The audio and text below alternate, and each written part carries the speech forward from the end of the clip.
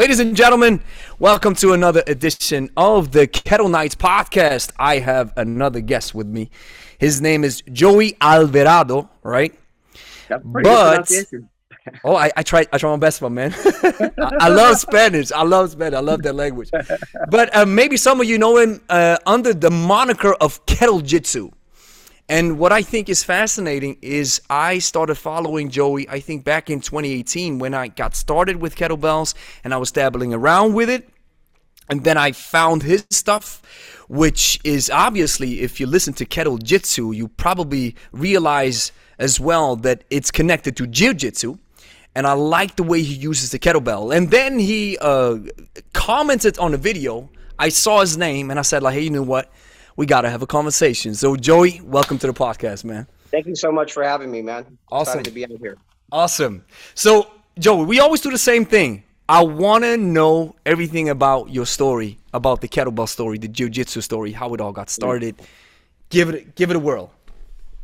You want to know like why I got into martial arts and stuff? Whatever it is, the kettlebell story, everything you got. Oh my God. So like, I'm an Army brat. So my father was in the military. And I grew up on like military bases mostly, you know, like in Germany. I lived in Germany. I lived in Stuttgart. I lived in Würzburg. I went to college in Munich. They used to have a University of Maryland over there. But anyway, as a kid, we were stationed in South Carolina, and we were living on base over there. On a base, it's mostly going to be Latinos and blacks. I used to get my ass kicked by black people all the fucking time. I don't know why. They used to pick on me. And then finally, my parents were like, okay, that's it. You got to learn how to fight. We're sick of you coming home crying all the time. So that started my martial arts journey. And then I did that my whole life. And then it was back in like the early 90s when I was bouncing. And some guy took me to the ground. And I realized with all these black belts I have, I couldn't even fight, which led me to discover jiu-jitsu. So that started me on my jiu-jitsu and Muay Thai journey right there. And I'm just summarizing it. Otherwise, we'd be on here forever because it's a long story. Keep going. So anyway, what brought me to LA was I was reunited with my biological father after 26 years. You know, I was raised by my stepfather. I was in the military. I was raised to believe he was my real dad. And so like I always felt like something was missing in my life, man. And then when I was reconnected with my dad, my aunt was like, hey, your dad was a freaking famous professional boxer. And I was like, well, wow. I was like, okay, so she's like, and that's why you're good at fighting. And I was like, oh my God. Wow. So that's what brought me to LA. That's what brought me to LA. And then I started my whole journey out here, got established, got back into jiu-jitsu and transitioned into MMA. I fought professionally for 7 years. And back then it was the early days of MMA when it was still illegal in California. So we would have to fight in Tijuana, or we used to have to fight. In Mexico, right? In Mexico, yeah. Wow. Or we'd have to fight on the Indian reservations over here. Because in California, you know, we have these Indian reservations. And on these Indian reservations, they have their own rules over there. Their own laws, right? Yeah. They have their own laws. So that we used to fight over there. That was like King of the Cage. And then I was lucky enough. I wasn't a great fighter. You know, I'm not going to say here, like my record was kind of like 50-50, but I got a lot of experience. And when you're fighting in the game, man, sometimes opportunities present themselves. And I got a call in like a 2 weeks notice to fight for the Cage of Fire Lightweight Championship of Mexico, which was like a new big promotion that had came out. And I took the fight on 2 weeks notice and I won a unanimous decision, got me a little belt. And then one of my students was like, hey man, this is a good time to open a gym.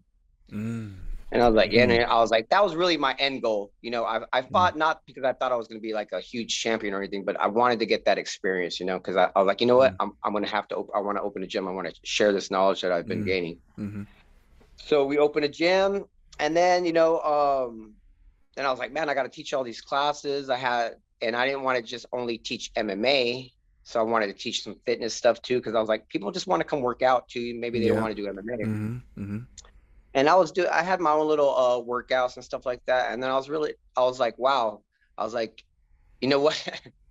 And this is why I like brutally honest, man. I have this student, Letty. She was one of my best students. And she just turned to me one day and she was like, hey, can we do something different? We did this one last week. We've been doing this one a lot. Can we do something different? I was like, oh shit, I gotta step up my game. Ooh. So I started research. Yeah. I started researching different things, different modalities, and one of my business partner, Bill, he was like, hey, why don't we get a kettlebell instructor? Wow. And I was like, you know what? That's a great idea. I was like, I've heard a lot of really good things about kettlebells, but I was like, I have no idea what to do with them. And can you give us a timeline, Joey? That was, oh my God, before the 2000s, like 1990 something, or after the 2000s, right? No. It was after 2000. So I've been at Legacy for 8 years. Before that, I had my other gym for almost another 8 years or so. Wow. So it's 2003, 4, maybe something around that time. Wow. Since the OG days. Yeah. Estimate. And don't take me, for sure, because I do not know. I suck at stuff like that. Yeah. I just block it out. I knew it happened way back in the day. Just put it that way. Okay, where was I? Oh, so he goes, let's get this. I'll find a kettlebell instructor. Yeah, the kettlebell coach. But one point I wanted to make was a lot of people would see somebody doing a kettlebell and they'll just try to do it. But I was like, I'm not sure what to do with that. I was smart enough to know I needed an instructor. You know what I mean? Which more people really, really, really need to do. And people hit me up and he goes, hey, I just did your workout. I was like, what workout? The workout you did on Instagram. I was like, that's a 1-minute video. What did you do? I love this. You know what I mean? So it's a 1-minute video. What kind of workout? What workout did you do? Did you just do that whole thing for 30 minutes straight, or what? You didn't warm up or what? Yeah. But I was smart enough to know. I was like, I've heard about it, but I don't know what to do. I knew it had technique, and I needed somebody to teach. And a lot of people need to humble themselves and realize that it's really good to start off with an instructor, to have somebody show you. So anyway, we got. At that time, the biggest kettlebell organization was RKC. So that's how far back it was. When Strong First didn't exist. And my business partner research, he got a certified instructor, and he came to the gym. He brought his kettlebells, and he started doing a class once a week at my gym. And my gym was called SoCal MMA back then. And we were like, wow, this is pretty cool. I was like, there's something different. We learned to swing. We learned goblet squat. I don't know why that goblet thing kind of I don't like that name for some reason. But we learned the Turkish get up. I mean, and it was and to be honest, it was really monotonous, and my back hurt after every class. And I know I mean, he's a great guy. I love him. And, he showed me some really solid fundamentals, and people they can only show you what they've learned. You know what I mean? So it was really super basic. I felt like I was getting a workout from here down. And I was like, how come we don't incorporate more upper body? And I was like, why does my back freaking hurt? But they have this mentality. You're a guy. You have to swing with, I don't even know how much they would say. He's like, you're an MMA back fighter, in the day, these heavy weights, right? Yeah. They're like, you gotta swing with, you're a guy, you should be swinging with this. And I was like, but the fucking shit hurts my back, man. I was like, and then I realized after a while, I was like, you know what? We don't warm up enough. Our warm-ups were like, hey, grab a 16 kilogram kettlebell and do some halos or something, And I was just like, man, this isn't really jiving with me. People stopped showing up to the class because it just became boring. Just because you become certified does not mean that you know how to teach a class. That comes from experience and stuff like that. Oh, I love this. I think that's an important distinction that people have to understand, right? It's like, hey, absolutely. I get certified, so give me a bunch of people and I'll do what I have to do. But at the end of the day, working with people in a group setting sometimes requires insights and knowledge that you don't learn in a cert on the weekend, right?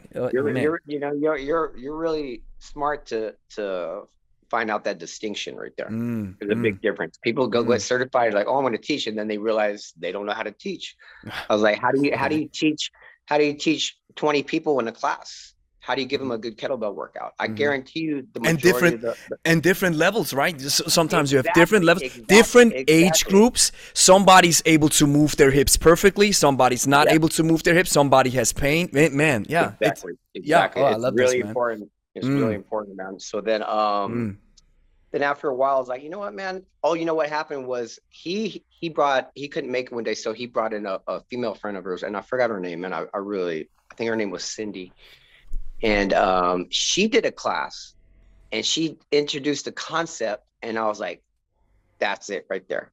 And I have to give her a lot of credit for that, because she's pretty smart for figuring it out herself. She was like, you know what? A lot of people, she's like, came in, she's like, you know, a lot of people do circuits with a kettlebell, a barbell, medicine ball, plyo box. She was like, I like to create circuits just with the kettlebell alone.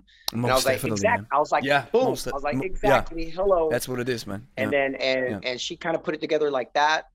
And we did some different stuff. And I was like, man, that's a great idea, dude. I was like, why don't more people do that? So then I was like, I need more kettlebell knowledge. I was like, I'm not getting, and you know what? He was really like, you should get your RKC, you should get certified, blah, blah, blah, blah. And I was like, okay, well, how much is it? It's $2,000. Like, Jesus Christ, $2,000. Back in the days, like, man. Yeah. That's a lot of money, man. That's a lot of money, period, man. I'm not rich.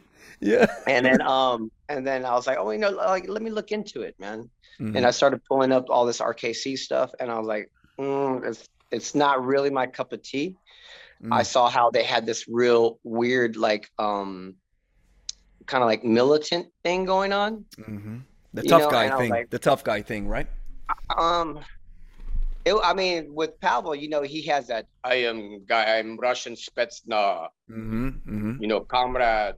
You're like, you want to be strong, like, you know. I was like, man, this stuff is like a little cheesy, running around calling each other comrade. And but hey, man, to each their own, because people do like that military stuff. But coming from a real military background, I was just like, it didn't really jive with me. And I noticed that the whole certification revolved around the snatch.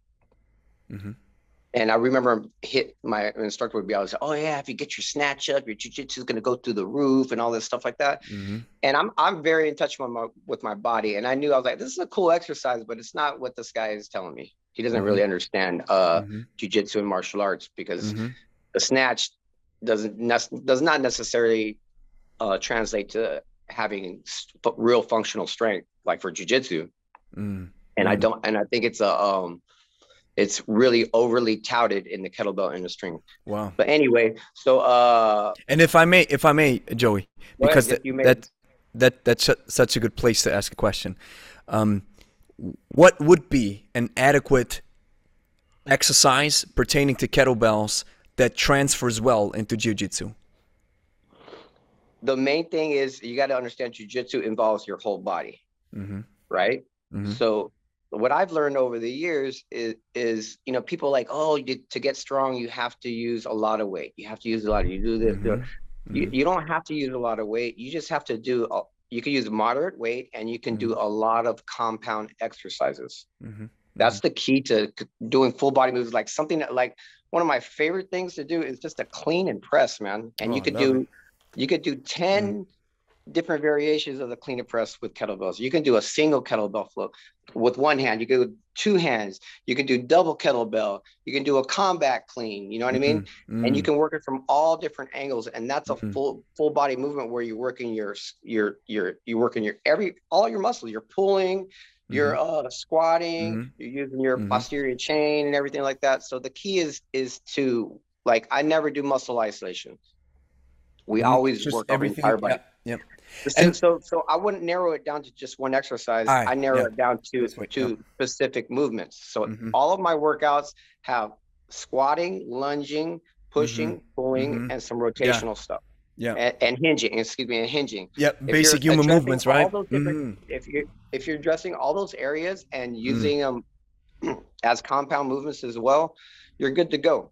You're covering all your grounds. You know what I mean? You can get super, super, super, super specific with certain movements and stuff like that. And that's great too. But my job is to teach group classes.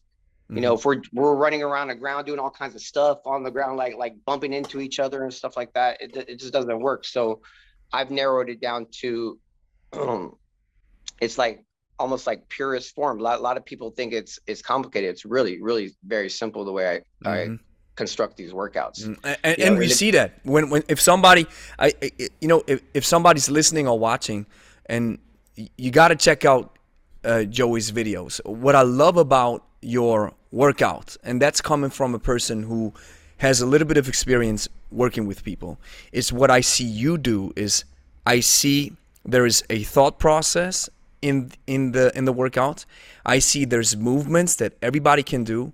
I see it's not overly complicated. It's not over the top stuff, but it's valuable. And that always when I see this now with my eye that I have now, being in the game a little longer now I can see this and I appreciate it for what it is because there's experience.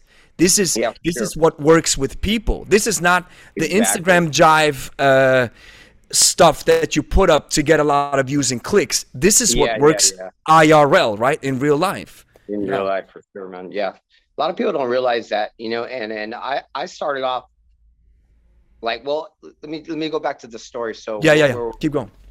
Because it's going to tie into what we're saying now. Where do we leave off with my story? With the snatch. You said the snatch is not... the snatch and then RKC. So I was like, no, I'm not going to get certified by this RKC. It's not really my thing. I was like, there has to be more. How come nobody is doing anything different? And I realized there was this like, it was almost like frowned upon to do anything different. You know what I mean? It was like, and I was like, that's kind of weird. And then and that's why like I was really surprised about Steve, because I was searching for people and I saw Steve, very good shape. I was like, this guy's a jiu-jitsu guy, dope. And I was like, and he does some different things with the kettlebell. And I was like, you know what? He actually works out. I see him working out with the kettlebell. I see him working out. He's passionate about fitness. I didn't see any passion with Pavel. That guy, he's not passionate about fitness, in my opinion. I think he's a businessman. I think he's a businessman. I think they created like this whole like mythological thing with Pavel as a business, because he didn't do it himself. He had people helping him in RKC. And then later on, he moved on. But I identify with Steve, and I identify with Steve Cotter. So Steve Maxwell and Steve Cotter, right? Both Steves. The two Steves, man. They're OGs, man. And Steve back then was more. He was like his early videos. He was experimenting with stuff. He'd get the towel and he'd throw it around and walk around like and do the duck walk, and I was like, man, he's doing something different. See, people do different things. But then he kind of transitioned more into sport, and then both of those Steves like traveled around a lot. And so I'm gonna be brutally honest. I was living in my gym, and I was puffing on a little bit of that funny stuff. And then I was like, man, I bet you can do some jiu-jitsu movements with the kettlebell, because you could just hold it like right here, which in jiu-jitsu, if you're fighting off your back, you need to keep your hands tight, because the more you dangle your arms around, the more you're going to get arm barred and stuff like that, right? So I was like, I could hold a kettlebell like this. And then I just grabbed the kettlebell, opened my door, and I was already on my mat right there, you know? And then I started doing some hip escapes. I started doing some rocking chairs. And I was like, well, this is freaking dope, man. I was like, I kind of feel like I'm working out a little bit I feel like I'm doing jujitsu and shit. And then I was like, there's got to be some ways you can throw punches with these kettlebells.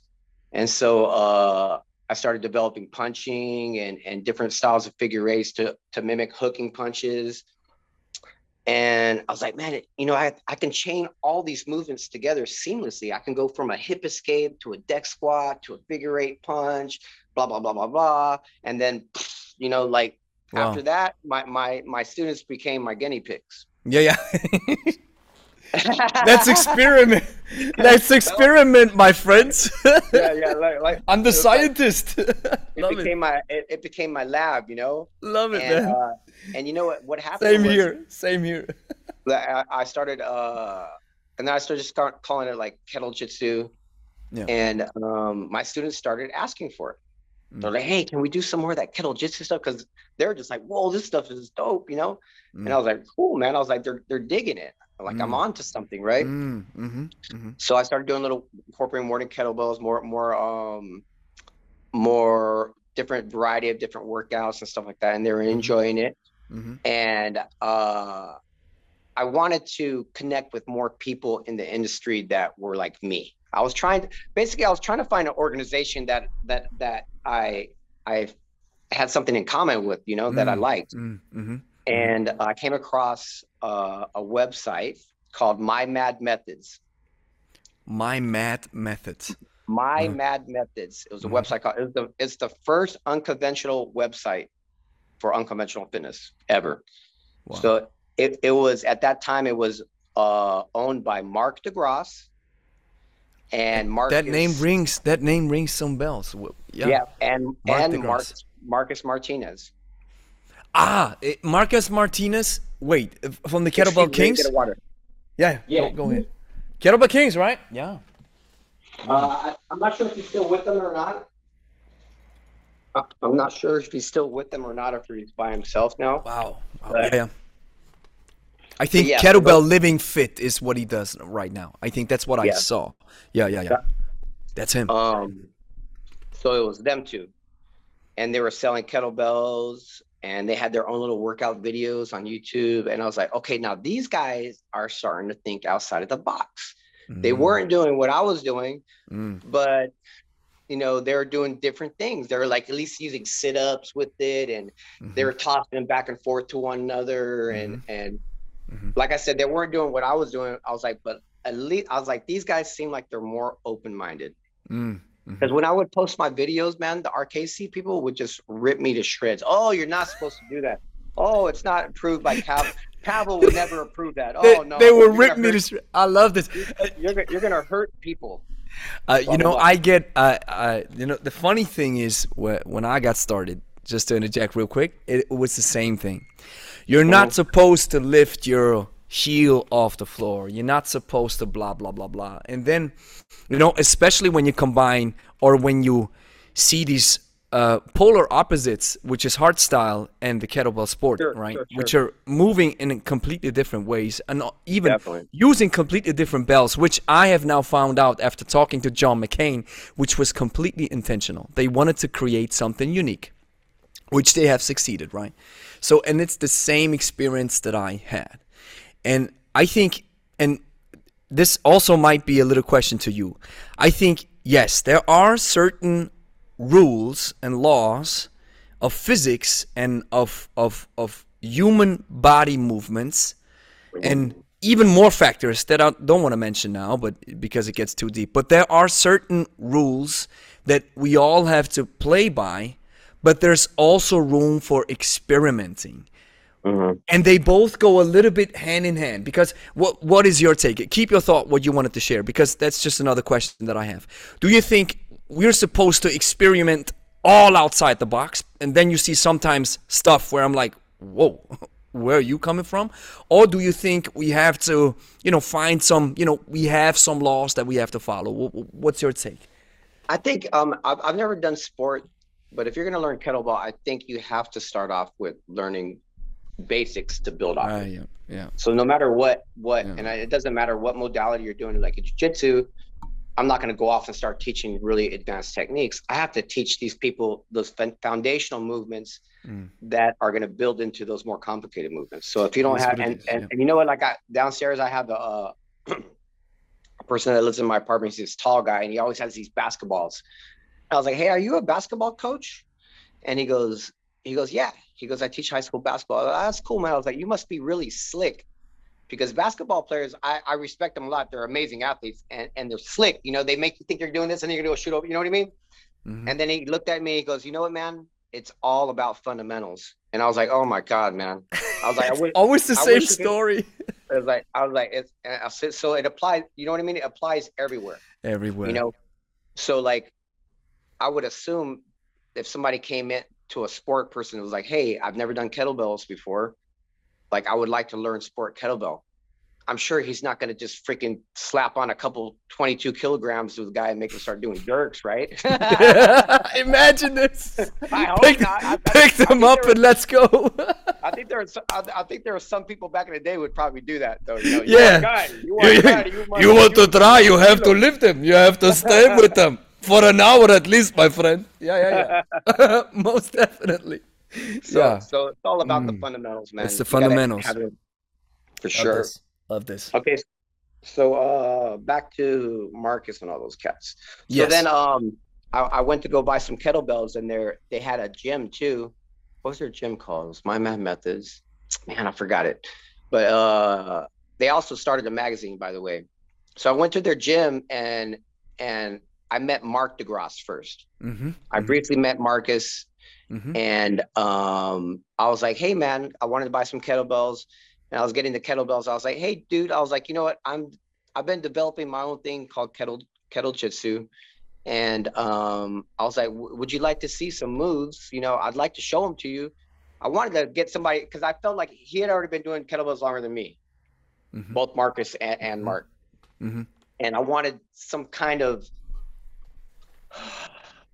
like a verification, like, hey, what do you, I wanted feedback. I wanted proper feedback, right? From somebody who knows the craft, right? Yeah. Yeah. And he's like, yeah, sure. So we went out, he had his little mat, and I started doing a kettlebell flow, and his eyes just freaking opened up, and he was like, hey man, I was like, is it okay if I record this? And I was like, yeah, sure.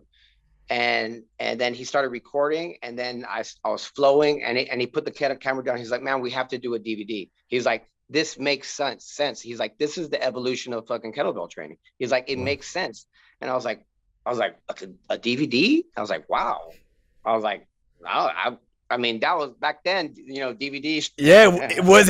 It is. Kids nowadays don't know what this is, my man. Yeah, but that's, I was like, I mean, I would never know how to do a DVD. Yeah. It was different back then. Yeah, so I was like, you know how to do a DVD? I was like, cool. So then I came up with the name Combat Kettlebell Systems. And he was like, you know what, man? Like, people want to see the fancy shit. You got to do like the hard stuff, because people have already saw all the basic stuff. So I came up with all the workouts on the DVD, and we released it, Combat Kettlebell System. It's sold in 30 countries worldwide. Wow.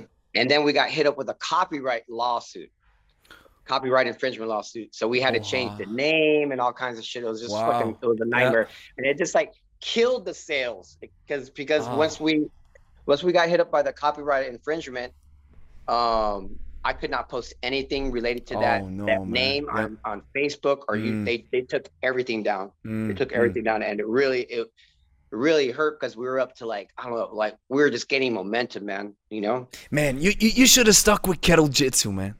Yeah. So that and that's what we went back with. We already taught it kettle jitsu. I don't know why I named it what I did, but I started doing certifications, and I started doing certs all over the place and stuff like that. And I remember when my DVD came out, I hit up Steve Cotter. We're friends on Facebook, and I was like, hey man, you know, I'd like to send you a DVD and tell me what you think about it. He goes, Joey, I've been watching your stuff, and he goes, you're onto something. And he goes, you're onto something, man. He's like, you're onto something. He's like, keep doing what you're doing. He goes, and don't listen to anybody else.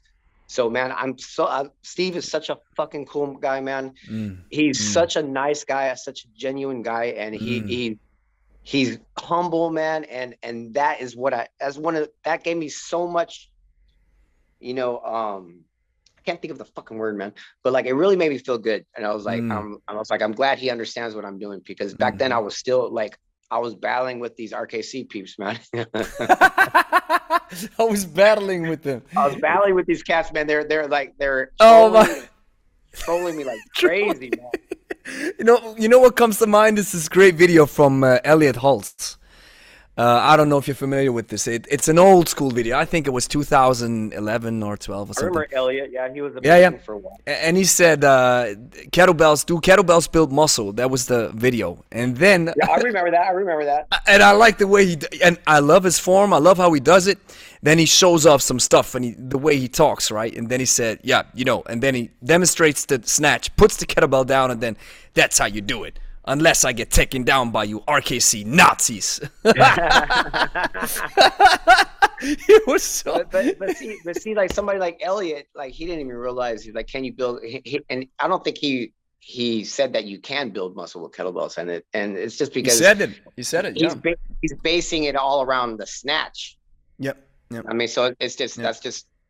You know what's funny? You know what's funny, Joey? When you look at the snatch, actually, the way it is taught in the giveaway world, or you know what's funny? I love the description how Sean Mosen says. Sean Mosen says, "Hey man, you either do high tension or you do high volume." So, and that it's your movement pattern, right? So if you do a high volume snatch, where the idea is to get as many reps as possible in, to get your heart rate up, to get some strength endurance going, then the snatch is actually a more of a strength endurance type of exercise, right? And especially, of course, you can always use a very heavy kettlebell. You can do this with almost everything, but I wouldn't consider the snatch a classic muscle builder. Of course, it builds muscle. It does, but it's not in a way where I would, for example, say a strict press or a heavy row or a heavy deadlift or a heavy squat, right, with a heavy bell. Yeah. In a classic sense, right? Exactly. Yeah. So like what I always tell people is like, I mean, you can use a kettlebell the same way you use a barbell or a dumbbell. Yeah, most definitely. Like so if you really, that was your goal, to build kettlebell specific or build muscle specifically with kettlebells, then you would have to use it in that manner. You know, it's very simple. Exactly. You know, like, but typically people who use kettlebells are not looking to get real huge or anything like that. You know, they're looking, most people I would say that use kettlebells are looking for more overall functional strength. And if they want to build certain muscles, then they'll do muscle isolation exercises like benches and stuff like that, you know, squat, barbell squats, benches, or whatever like that. So my goal is just overall functional strength. You know, stuff that I can use for everyday life and jiu-jitsu as well, and stuff that people can do, everybody can do, not just the good athletes and stuff like that. You know what I mean? Yeah. So it resonated with you with this when they gave you feedback, right? So it all took off. Yeah. So Steve gave me feedback, and then came out with a DVD. I was doing certifications and stuff like that. And then I came out with a body weight training DVD called Shadow Jitsu. And then Mark started getting into different things, you know, like we didn't really agree with everything all the time after a while, you know what I mean? Like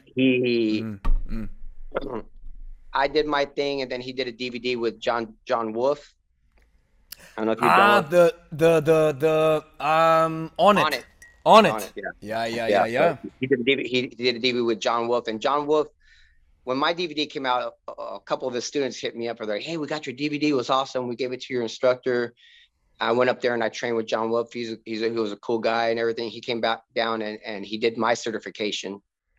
Awesome. Him and his wife at the time. Wow. And he came out his DVD, he was a TACFit guy at the time. He was the American director of TACFit. So he was more of a TACFit guy, but he had a kettlebell background as well.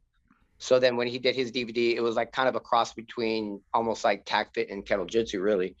If you look back, I forgot what it was called.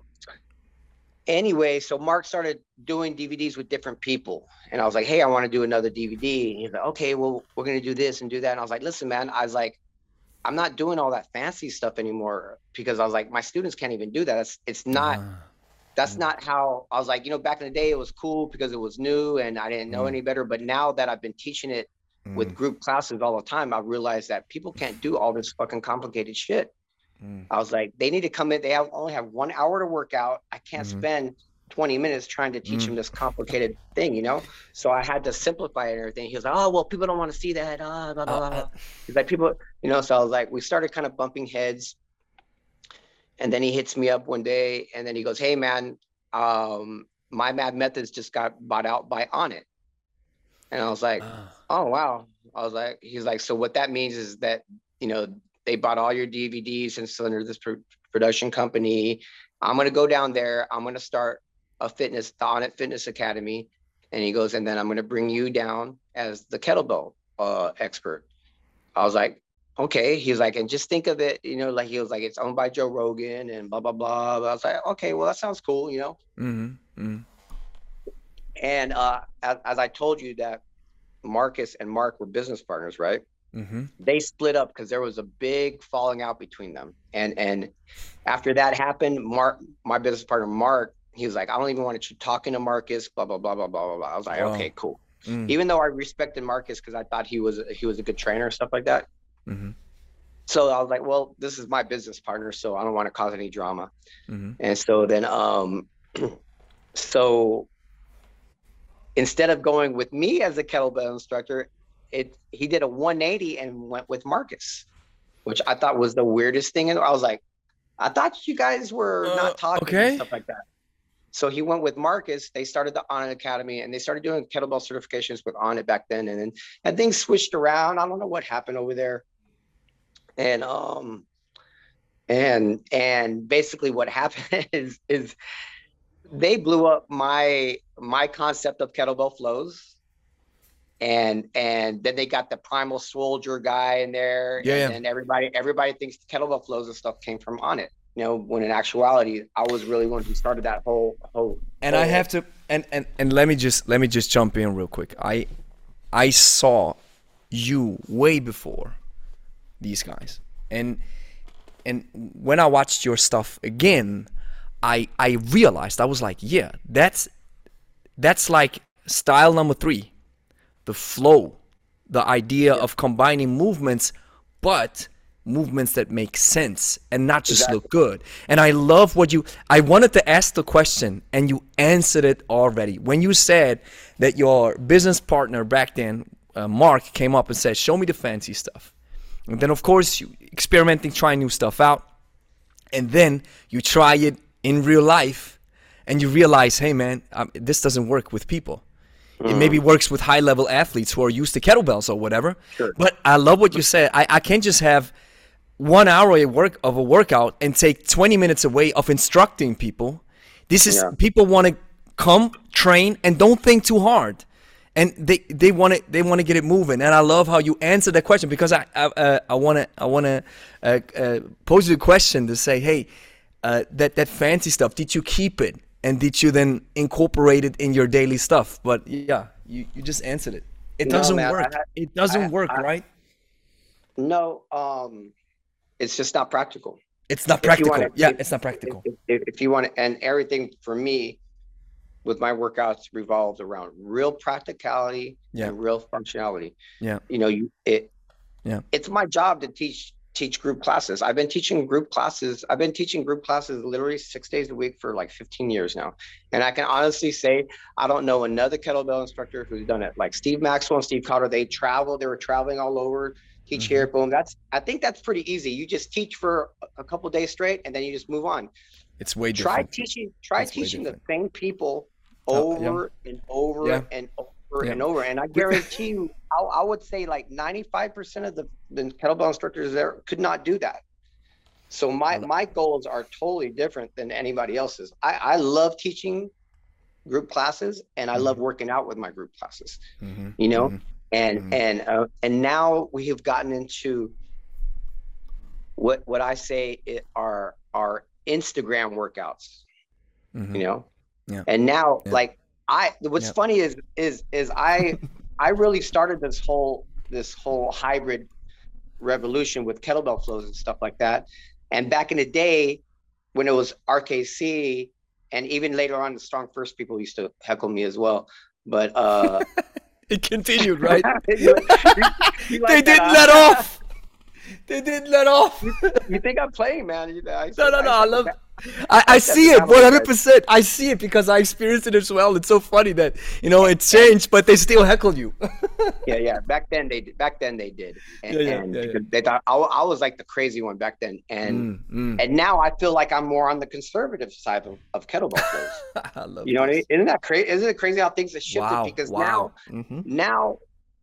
it's so inauthentic, man. And I think I feel you, man. I don't want to be like a dick. That kettlebell, I've always said a kettlebell is a blank canvas. You can do whatever you want with it. It doesn't mean that it's practical and functional, and I think people are not even using it as a workout tool. They're doing it they're using it more for how to get followers and how to get likes and stuff like that. Man, that's what kettlebell training has turned into. And now you got these guys that it's obvious that these guys are fucking bodybuilders. I was like, motherfucker, you don't fucking work out with a kettlebell. You're a bodybuilder and you're over here doing some stupid ass kettlebell flow. And you're just doing it for likes. You don't work out. Why don't you show us what you really do for your body, the way you look like that? Because you obviously don't do these kettlebell exercises for your body. You know what I mean? So to me, that's just being inauthentic. And now, now, like the whole trend right now is juggling the kettlebells, Mm-hmm. flipping it around your back, flipping it here, flipping it Mm-hmm. over your head. I was like, Mm-hmm. yeah. I was like, man, that's not the most practical thing to do for me. You know, but if you want to get a couple of your buddies together, hey, let's work on a kettlebell flow for this video. That's one thing, man. But what are you doing? You're doing choreography for kettlebells. Oh, basically. that's what it is, man. That man, you're hitting the nail on the head. And you know, I've had the pleasure of having a conversation, for example, with my brother Colin Daring, who's a beast in I call it freestyle juggling. It's not the juggling in a sense that the Russians do it with these, you know, with these given sets of parts of a choreography. It's completely freestyle. And while I told him, man, you're as well, you're onto something. It's special what you do. And at the same time, with the experience that I have, when people ask me and they say, hey, I see all this juggling stuff, I tell them, listen, it's like what you mentioned, and even Colin mentions this. It's all about the fundamentals, and then you can jive with it however you want to. Yeah.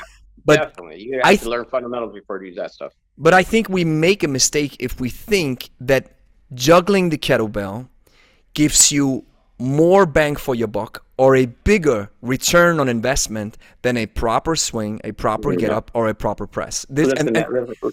A real trainer, if somebody came to a trainer and said, hey, I want to get fit, somebody who really truly understands how to exercise and how to get strong, how to lose weight and everything, would never ever incorporate any type of juggling.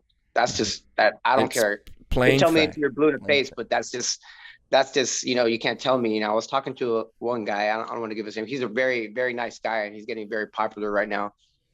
And I guess I said something about juggling in my stories, and then he responded to me. He's being very nice, by the way. He goes, hey man, he goes, I juggle and I'm like really strong and fit. And I was like, yeah. I was like, and I see that. I said, like, you're pretty jacked and everything. I was like, but you didn't get that from juggling. Mm-hmm. We have, and I was like, it is what it is. I was like, I was like, you didn't get that from juggling. You know, how many bodybuilders do you see juggling dumbbells around? Imagine. spinning Michael Hearn flipping the bench press like that. That's why I look like this, my man. You know, but man, you're getting people on Instagram now doing crazy stuff with barbells now because of what's left. People are doing what's left. Kettlebell. Did you see this one guy who was on a ladder? Somehow a cross trainer, the machine was hanging in the air. He's kind of like, he's kind of like doing this on the machine while curling. It's crazy. I forgot the name. It's ultimate. I think it's the epitome of doing it for clicks and views. And exactly. The reason this resonates so much with me, Joey, is because it is the truth. It is. When I come up, sometimes I'm like, when people ask me stuff, then I'm like, listen, I'll be explaining the swing in every other video for the rest of my life because it's a fundamental exercise. And I know that maybe I get a subscriber burnout because some people are like, man, you show us the swing for the 10,000th time sure. on YouTube or whatever have you. Then I'm like, listen, I do this for people who are new, who are coming in, and the fundamentals will always beat everything. It's not, I juggle. I do some ultimate basic juggle moves, but it's from my if I take all of my full workouts that I do in the week, it's 2 minutes of these full workouts, which lasts 30 to 40 minutes per workout. 2 minutes I dedicate to juggling because it's fun, and I love it. But yeah, for sure, agree. Like that's exactly right. Like you know, you have to distinguish what is going to get you in shape and what is fun. And like I said, you could do whatever you want, man. I was like, the fun part is the juggling part. Don't think that that's going to get you in shape. And the thing with me is I have people that sign up to train just kettlebell with me, and maybe they can only train 3 times a week. Yeah. So why would I want to show them how to juggle kettlebell? Why waste time? Right? I have to give them the workout that they need, that they want. Like I have one one student, Jess, she's been with me for 7 years now. I've coached her through like 2 pregnancies and stuff like that. And she's a mom and she has kids and stuff like that. Am I going to come in and spend a whole class teaching her how to juggle? No, she needs to get her workout in, and then she knows go get her daughter ready for school and blah blah blah blah. Because people have a life. Because people have a life, and, man. And I realized that about juggling too, because like when I was on my journey, really trying to research kettlebells and discover kettlebells, I came across Jeff Martone. Have you ever heard of him? Yeah, most definitely. Yeah, OG and also. He was like OG of fucking juggling, man. Like I was like, oh shit. I was like, look at this guy. He's flipping it around and flipping it and tapping it and doing all kinds of stuff. I was like, hey, that's kind of like boxing a little bit. And I started messing around with it. And I was like, you know what, man? You know, it takes a long time to learn how to juggle it like that. And am I going to teach this to students on a mat, a jiu-jitsu mat, you know, a tatami, flipping kettlebells, dropping it all over the mat, putting holes in my mat and stuff like that. So I was like, okay. So right away I realized, I was like, okay, I got to eliminate. I'm not even going to mess with this juggling stuff. I'm going to leave it at. And even he eventually went into like CrossFit kettlebell, and you don't really see him juggling and everything. But yeah, that's what the internet now is now. It's just turned into all these people are just basically like actors now. You know, they just they create this persona and they put all of these workouts that nobody in the right mind is going to freaking do, but they know it's going to get them likes and stuff like that. And so what's going to happen? So like we you know, we're seeing trends in kettlebell training now. Yeah, we're seeing trends. So so eventually people are going to realize all that juggling shit is BS, and then hopefully they get back to the nitty gritty. You know. And I you know, it's maybe not even BS. It's just, if I may just interject, it's just a completely advanced form that is fun. Yeah, for sure, absolutely. And that's where. Right. Another style of kettlebell training altogether. So you have sport kettlebell training. You have the hard style. You have I don't even know what my style would be called. What, kettlebell flow or whatever. Yeah, the flow. And I love this description. It's just the combination of movements, which I have a couple of questions about. But I love what you're saying. And sometimes I'm thinking, when I have conversations with Angie, I always tell her, I say, listen, you know, what I see happening on social, or sometimes even just in a bigger sense in the kettlebell community, is we are preaching to the choir. We are showing each other in that small circle how fancy we can be with kettlebells, while at the same time, the people who need it the most, because it does so much, the kettlebell gives you so many benefits all at once, get completely lost on the sideline. Because I mean, sometimes clients walk in and they say, I mean, I love the kettlebell, but when I see you do this stuff, I mean, this is so intimidating. And they talk about a snatch. And I'm saying, listen, forget the snatch. We're just learning some proper deadlifting, a proper farmer's walk, a proper press, and hey, you're good to go. You don't need anything else. That's what it is, right? Yeah. That's just extra. Yeah, juggling is just extra.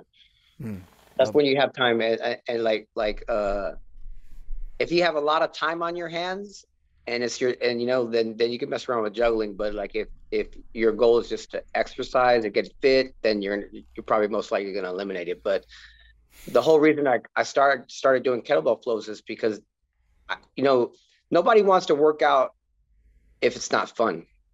Yeah. So like if I'm doing just swings and goblet squats all the time, that just gets freaking boring out. You know, I would lose my mind. So that's the way I do it. You want to make it fun for yourself too.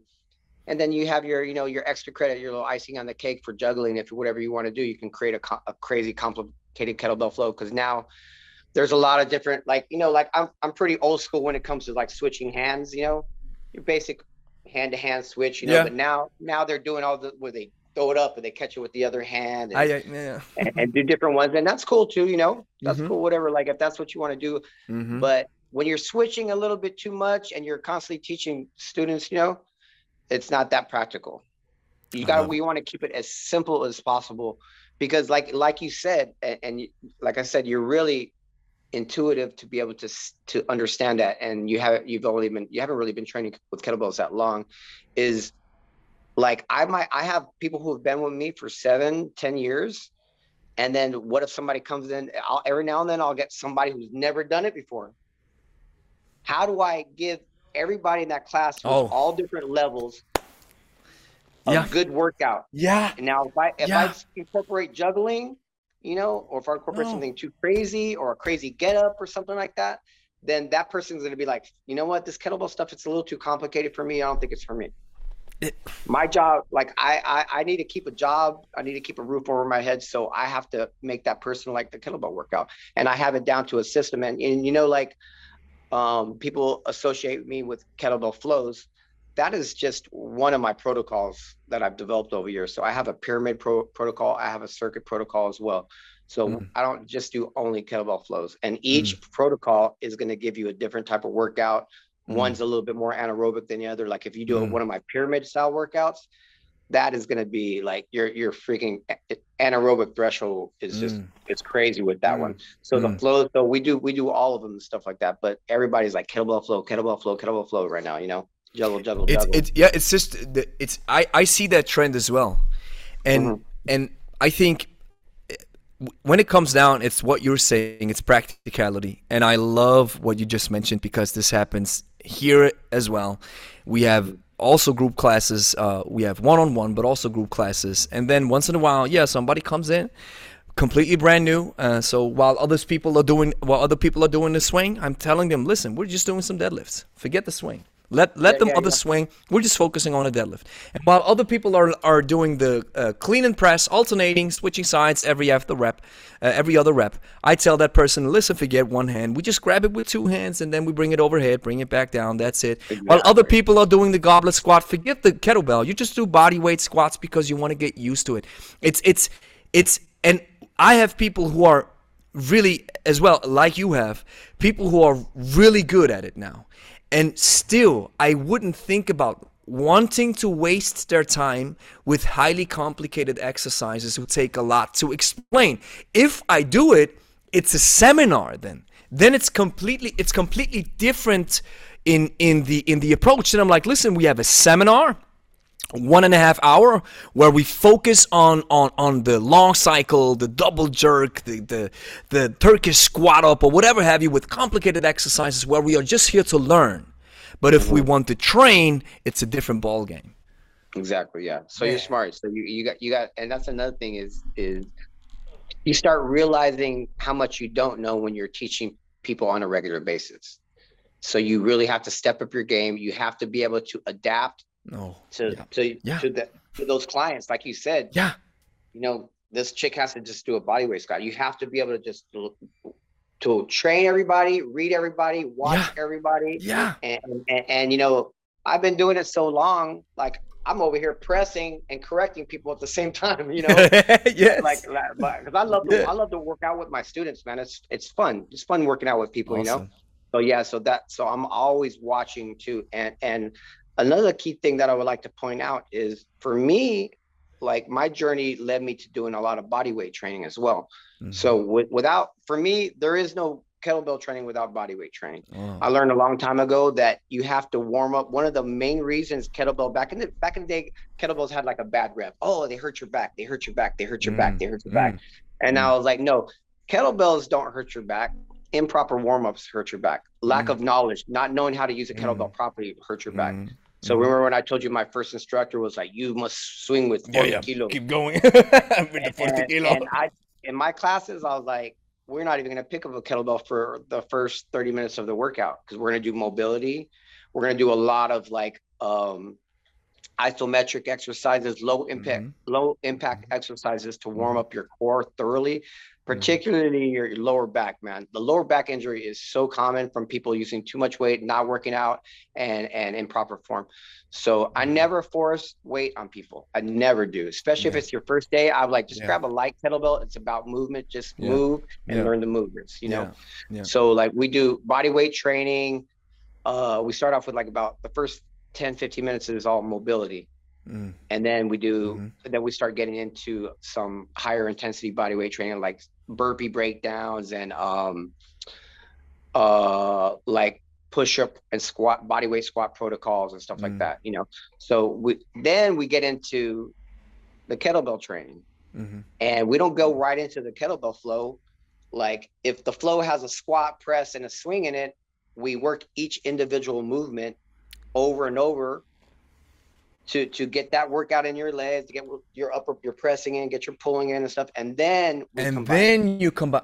Then I combine it because You people see that prep them first. That last bit, and they think, oh, that's how I'm supposed to move. No, no, no. It's supposed to build up until it's a progression. It's a progression. But you know, it's what you're saying. We see these bits and pieces on social, and everybody's losing their attention span. So we have to make it as quick and shocking and entertainment as possible. You get caught up in that, man. You get caught up in that. Especially beginners get caught up in this, and then they think, okay, I have to do a jerk with a snatch backflip with a barbell over my head, right? So exactly. and at the end of the day, it's like, no, man, this is what gets the clicks and the views. But the fundamentals, unfortunately, they don't sound as sexy because it's always, most of the time, you mentioned this, right? You have the hinge, the squat, the press, the pull, and rotational movements, maybe some carrying. And that's human movement. And that's how we're going to train, right? Exactly. Yeah, that's human. That's definitely a human movement. And I've seen it, and I've studied like what we do, our movements that we do in jiu-jitsu. I was like say for instance, if I'm in somebody's guard, one way to open their legs is to stand up. And if your legs aren't strong and you can't do a lunge or you can't do a squat, then you're not good. I see it all the time. Like people, they're trying to stand. I can't stand up. I was like, yeah, Max, because you have really weak legs, you know? So that's where doing squats and lunges is going to help you tremendously with just jiu-jitsu in that way. You don't have to do a kettlebell movement that looks exactly like jiu-jitsu to do that. You can do it that way, but if you just focus on your, like I said, push, pull, hinge, squat, lunge, rotate, boom, you're good. And then you'll build your jiu-jitsu specific muscles by rolling and wrestling jiu-jitsu. You know what I mean? Because Isn't it just because that's what people always ask me as well on YouTube, is they say, okay, what is the best exercise for sport X, for boxing, for whatever have you? Yeah, and then get that. And then I always say, listen, I think, like you said, I always use the Russian terminology, GPP, general physical preparation, and then SPP, specific physical preparation. So you do one thing, like you build your strong legs, build a stronger back, build a stronger arms, stronger chest. But then, of course, if you're not able to roll, what good is it? It's nothing. And what I most of the time say is, if you're highly gifted and talented and you're always rolling or always throwing hoops or you're like Ronaldo on the soccer field, you probably can do Pilates and yoga in your free time. You'll always destroy everybody because you dedicate 99.9% of your time to the craft. And then that rest, maybe you do some proper weights. And that ties into a question. If when it comes to jiu-jitsu, do you really think, aside from just building general strength, right? Yeah, some stronger legs, some stronger chest and back, or whatever have you. If you have a guy that's just ultimately talented and rolls all the time, and he doesn't do anything else, just rolling day in and day out, and he's talented, or she, does this person need additional training in the gym with weights or whatever have you? What's your stand? See? No, because like one of the greatest jiu-jitsu guys of all time, Marcelo Garcia, that's what he did. He just rolled. He goes, I don't do any strength and conditioning. I just roll. Because what people don't realize also is jiu-jitsu, there's nothing you can do. I don't care if you run a marathon, it doesn't mean you can roll 5 minutes on the mat. You're working your body in ways that are not normal, and you're building a functional strength that you just cannot get from anything else. That's just the way it is. I can roll with a 250-pound guy, but he'll feel weak to me because I have jiu-jitsu. I call it jiu-jitsu strength, but it's just your body. We're lifting human beings. You know what I mean? There's nothing more functional for combat than that, and it's a trip. Like people like, I'm 165 pounds, and I roll with one of my students the other day. He's like 220. He's like, man, he's like, you feel fucking strong as shit. I was like, I'm not stronger than you, bro. I was like, but I have jujitsu strength and I know leverage. I know how to make my body feel heavy. I know Wow. these positions, you know what I mean? So Yeah. like it builds a different strength, man. And you know who Jocko Willink is? Yeah. Yeah. Yeah. Yeah. Jocko, like one of the things he Yeah. says, he goes, The learning Navy SEAL. jujitsu. Hmm. He's like, yeah, he's like being good at jujitsu is like having a superpower. He's like, you have a strength, you have a strength that like normal people just do not have. I was like, Wow. you know, it's an amazing thing. It's an Wow. amazing thing that, you know, like somebody small like me, I could just toss around somebody who's 250 pounds. You know what I mean? And who's that And it's just guy all who what you just do. who's that guy who just won the championships? I just saw it because I follow Rogan. Gordon Ryan. Gordon does jiu-jitsu. Yeah. He's also I think there was there was a competition, a jiu-jitsu competition, right? Yes, Happened? ADCC. Yeah, All right. All right. that was So you have to that was probably the biggest jujitsu event of all time, right there. wow. So you have the Yeah. best of the best come together The and best, okay. the best of the best, the best of the best. W- And right now, And the Gordon is Gracies, the man. because the only, yeah, I saw that, and the only reference point that I have when it comes to jiu-jitsu is Rogan, Willink, and the Gracies. Mhm. So were the Gracies present? There was Gracie's there, but there weren't any in that competition. We're past the point where, like the Gracies, you know, all the majority of our jiu-jitsu lineage should be able to be traced back to a Gracie.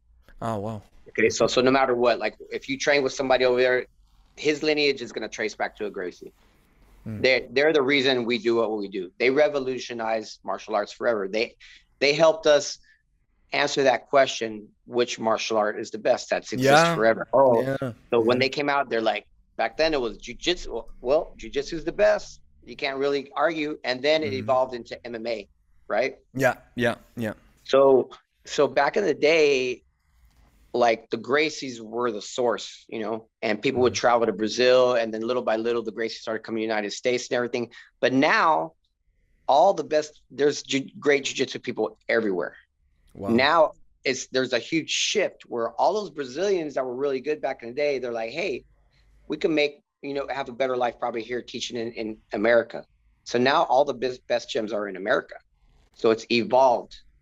So now, you know, there's still some Gracies that compete here and there, but they're not as dominant in the industry as they were back in the day.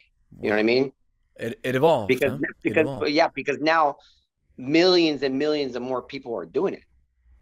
And that's why, and see, that's why the craft becomes better, and that's why we have to stay open-minded and let a lot of people come in and use that tool. Give them, it's the same thing with the kettlebell.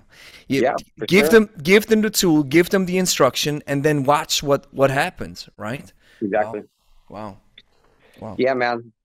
So going back to your story, Gordon. So what's so? Because that's the first time I saw this guy. So he beat everybody, right? Easily. Easily. It's pretty scary. What's up with this dude? This guy's just on another level. You know, I mean, like every now and then, you know, like I said, since there's a bigger pool of people to pull from for as far as jiu-jitsu, so many more people, like now we're getting these people who are just some people who are just extremely gifted athletes. Right now he's kind of like the Kobe Bryant or Michael Jordan of jiu-jitsu. Like, you know, those guys, you look at those guys and you're just like, how can anybody be that fucking good, you know? Wow. And that's how Gordon is right now. And a lot of it has to do with his professor, who's John Donahere. He's kind of looked at as he's a very highly touted. He's a very smart guy. He really knows how to break everything down mechanically, and he has a very systematic approach. And there's a lot of really great jiu-jitsu coaches, but he was GSP's jiu-jitsu coach. GSP, I love GSP. Yeah. he's a Renzo Gracie black belt, and he's really come out within the last like 4 or 5 years that Gordon's been competing, because Gordon's been so dominant. So now like John Donnie here is real famous, and he's highly touted as one of the best jiu-jitsu instructors around. Wow. So like and now a lot of people are flocking to his camp to learn, because of that. So that is, and I think like I said, I think Gordon is he's just a gifted guy, man. Like some people you have the Tyson Customado combination, right? It's just like, some people are so talented, it doesn't matter like who they train with, they'd still be a champion, you know what I mean? And that's what people have to realize. That's what people need to see. It's some people are just, it's hard to fathom. They're so incredibly gifted. Just like with the exercise, man, they can do whatever they want. They always beat everybody because they're so good at what they do. Right? Yeah. Exactly. Like sometimes, man, it just boils down to that person that walks through your door, man. You know what I mean? Like when I was teaching MMA fighters, I had a lot of amateur fighters, but I didn't have anybody that wanted to turn pro. Meanwhile, in another city, Pasadena, my boy Savant had a bunch of people that turned pro. Mm-hmm. And it's just like, who walks through your door? That's what it is. Mm-hmm. Yeah. So that's part of it too. And he just happened to train with a brilliant jiu-jitsu professor as well. So that's where Gordon is when it comes to that. He's just a super talent, and he's pretty big, man. Yeah, he's huge. He's huge, man. And he's good for the sport because he talks a lot of smack, but he's a cool guy. People just do that because we always need a heel. You know what a heel is? Mm-hmm. A heel is the person that always plays the bad guy. I always have to go back. Like Conor McGregor, he's always playing. Yeah. Always talking shit. So but everybody knows the dude. It's what it is, right? I think that's a little bit what I've learned along the way. Entertainment, and you have to be confident, right? You have entertaining and confident in what you say and how you act. For sure. For sure. And Gordon's he's only 27 years old. Whoa. That's what's scary, is just like, this guy's 27. He can literally compete for another 20 years if he wanted to. That's how good he is. But yeah, so that was a really huge event. It was an amazing event. It was a great weekend of jiu-jitsu, man. And that was the biggest production the ADCC has ever put on and stuff like that. And they sold out like a little arena in Vegas and everything. Wow. A bunch of people went. Yeah. So yeah, Gordon, man, he's the man. I mean, and I don't know anybody who can beat that guy right now. He beat Andre Galvao, who's just a freaking monster. And Andre Galvao has tons of world champions at his gym. And Gordon just made it look easy. So it's pretty amazing. And there's levels to this, man. There's levels to this. Yeah. Just like with everything, right? Fascinating. But to get back to your story, Joy, we were at the situation where you were the guy with On It and everything. So how did it happen from that point? That was pretty much it, man. Like when that happened, I was like, oh well, I guess I have to do my own little DVD myself and stuff like that.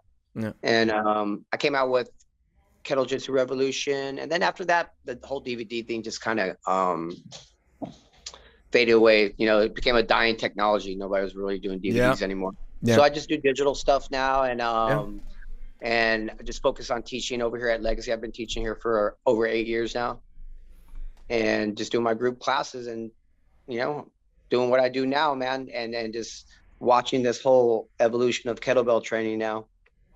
Yeah. And adapting. But yeah, man, like you're smart enough to see that, like, the basics, it doesn't get those hits, it doesn't get those hits, man.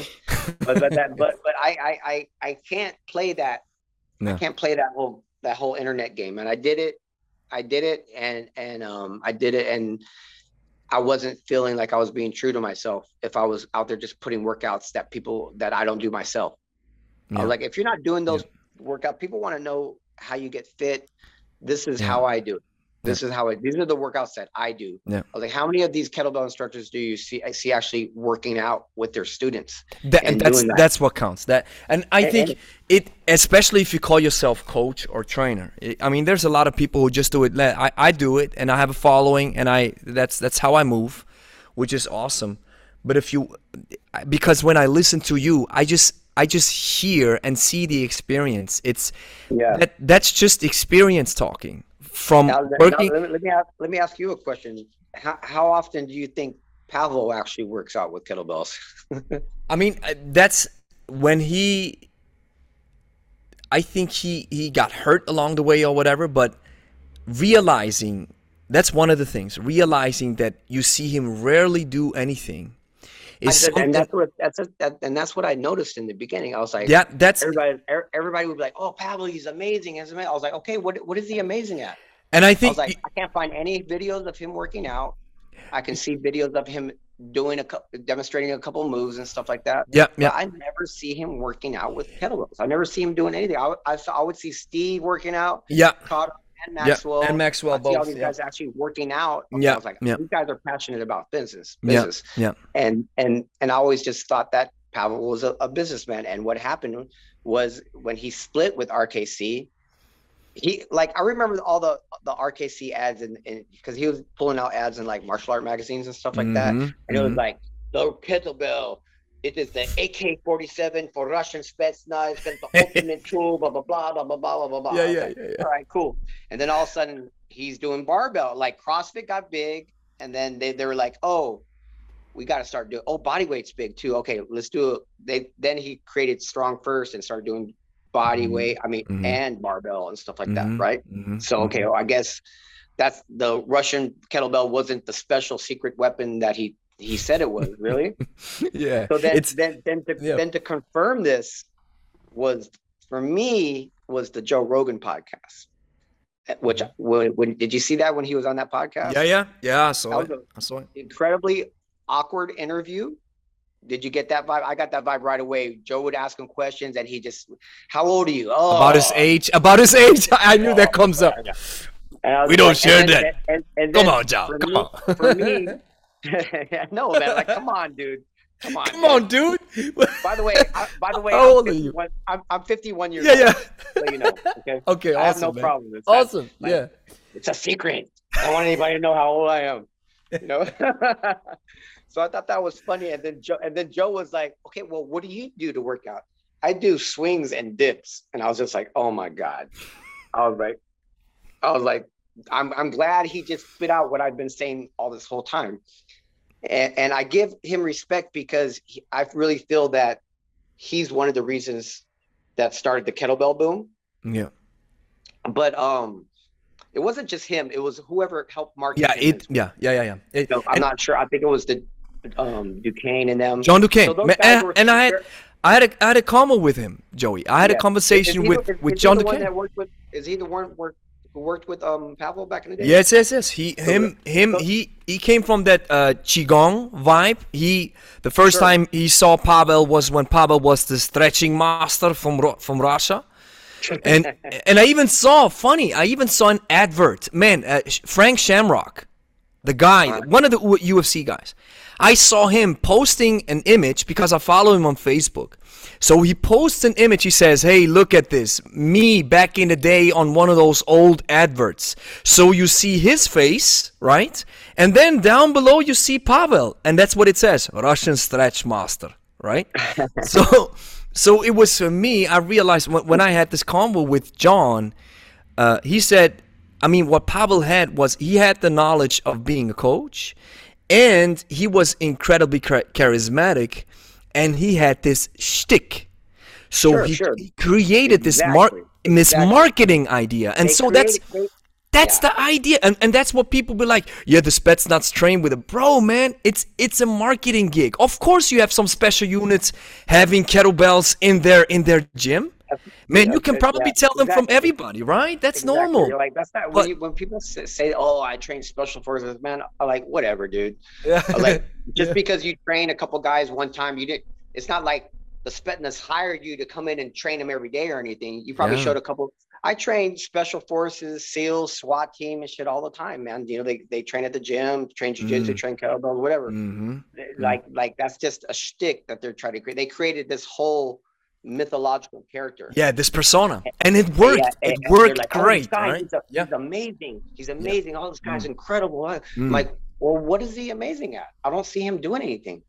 So then when he said that on Joe Rogan, I just laughed and I was like, see, I just been saying this whole time. He's not, how can anybody that is passionate about fitness feel satisfied after doing a workout with only dips and swings?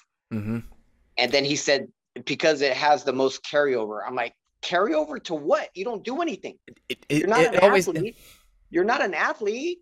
You don't teach classes. What is it carrying over to? Mm-hmm. I mean, mm-hmm. You're smart enough to know that you are not going to get enough out of just doing dips and swings, brother. No, man. There's just no way. No. I mean, no. It's and that's when people sometimes ask, is they say, "Hey, I've heard the swing is the greatest exercise." I think the swing is awesome, but there's one thing that's lacking. What? Well, overhead movement. You're not pressing. You're not over. What's the upper body doing, right? Yeah. Oh, a lot of overhead pressing. That's important, right? Pressing from the floor. Yeah. And from the floor. But let me just push back a little bit, Joey, because I think I've read some of Pavel's books. I've followed some of his teachings, and what I see is that there is value that he and credit to him, value that he was able to gather through him and other people. Mm-hmm. So because he had this marvelous combination back in the day of, you had John Duquesne, the marketing power, and John said this about Pavel. He said, well, Pavel is a brand guy. He knows how to create, how to brand himself. And John was the direct marketing guy. So then you have a Dan John coming in, a strength coach with a vast experience teaching people coming in. Then you have a Steve Maxwell from the martial arts world coming in, bringing the Turkish get-up in the curriculum. Then you have Steve Cotter becoming a mastermind as well. Then you have a Sean Mosen from Canada hailing in, getting that stuff. And then, of course, you have this great combination of people. And what Pavel does, what I think he does well, is he created value, wisdom, and knowledge from other people and from him as well, which I think has carryover into just plain reality. When it comes to teaching certain exercises, when it comes to, for example, I love Simple and Sinister. I love the idea of explosiveness. I think high tension techniques, like he got this from martial arts, right? That's what John shared with me. High tension techniques make sense because you probably realize this as well. Some people are just so loose they can't even contract the muscle. They have. It takes them an hour to turn from the non-active to the active state, right? So they need to develop some power. So this is most definitely where I see value. But, and here's the big but, and that's why I didn't run with Strong First and didn't run with RKC. I think they created, or maybe he created this himself, a persona who seems to be infallible, who's almost a god. For example, his cardio work. His cardio, I think, is the Pavel Quick and Dead, right? The Quick and Dead. I've had conversations with Valery Fedorenko, who's a master of sport, a legend in the kettlebell sport world, with Arseny Zhernakov, another honored master of sport. So I asked them the question. I said, listen, this idea from Pavel when it comes to building endurance. So I shared what Pavel is saying. And I love what Valery said. He said, well, you know, what is the first thing you have to do when you run a marathon? I said, well, you tell me. Building up the volume. You go run. Yeah. That's how you build endurance. But if you tell me that you run 100 meters full speed and then you stop, and then you run 100 meters again and you stop, you're not going to be able to run a marathon, right? Yeah, you're training for something else. Yeah, you're training for something else. So that's and like you mentioned in the Joe Rogan podcast, carryover. Yeah, for what? I mean, carryover for what? Yeah, I think the dips are a great exercise, but some people have messed up shoulders and they're not able to carry their own body weight, right? So exactly. Yeah. But I see where you're coming from, Joey. Most definitely. Yeah. So to me, like you were saying, that to me it was more like I got more of like a culty vibe. Yeah. From that and stuff, and I was like, I'm not really like into like hero worship and stuff like that. And when people like on a pedestal like that, and they make him a god, I'm like, that's a little too intense for me, because I mean, I love my martial arts master, my jiu-jitsu master, Roger Machado, but I don't like look at him as a god or anything like that. I don't want anybody to think of me like that either, man. I'm just a normal person, you know, and just with ideas, you know. Yeah. And that loves to work out. I love training. I love training jiu-jitsu. I love teaching. And yeah, so I mean, to each their own. Everybody's different. Some people, you know, they like that type of stuff, but when it starts getting a little culty and stuff like that, I wasn't. And I mean, like I said, with that interview with Joe Rogan, it was kind of funny. It was hard to watch for me. I was just like, because it didn't really look like Joe was really, you know, connecting with him good, because he's real secretive about all his stuff and this and that. And, you know, like, I don't know. He's a trippy guy, man. He is charismatic. He has his own style, man. And you know, I think one of the reasons, Joey, why Pavel was so secretive is, and that's just my guess, but John Duquesne said, in real life, Pavel was a gentleman, a sweet in nature, great to have a conversation with. But I think, and that's what sometimes I think, where some Instagram people have to be careful, because if you create a persona or a shtick or a certain set of crazy kettlebell exercises, whatever have you, and people start following you for this, you better keep this up for your whole life. Yeah. That's probably what. Yeah, he doesn't. Yeah, I guess. So if you're natural, I mean, if you have like we are having a conversation, you got to keep acting forever. Yeah, you got to have that persona. You got to stay in character. In character, you can't lose it, because people are like, is that Pavel? Who's that dude? Yeah. So maybe that's just my guess. And you mentioned culty. I think that's what turned me off as well. Two things turned me off. First of all, the cultish vibe. What he says counts, when at the same time, listen, man, I developed this notion. I say, take every expert's opinion as guide and not as a gospel, right? Yeah, for sure. Definitely. So they say something. If this person is intelligent, I listen, but this doesn't mean just because I listen and that this person is intelligent that I automatically default to that's the way to do it. No, I have my right. And that was the mentality of those organizations, is like whatever Pavel said, was set in stone, and you couldn't do anything else. You know, and that's and I think, but to their credit now, those guys have opened up now too. Yeah. You know, those guys are more. They understand. They see. They were telling me back in the day, hey, that kettlebell flow shit is bullshit. Pavel doesn't like it, blah, blah, blah, blah. But now, like, look what happened.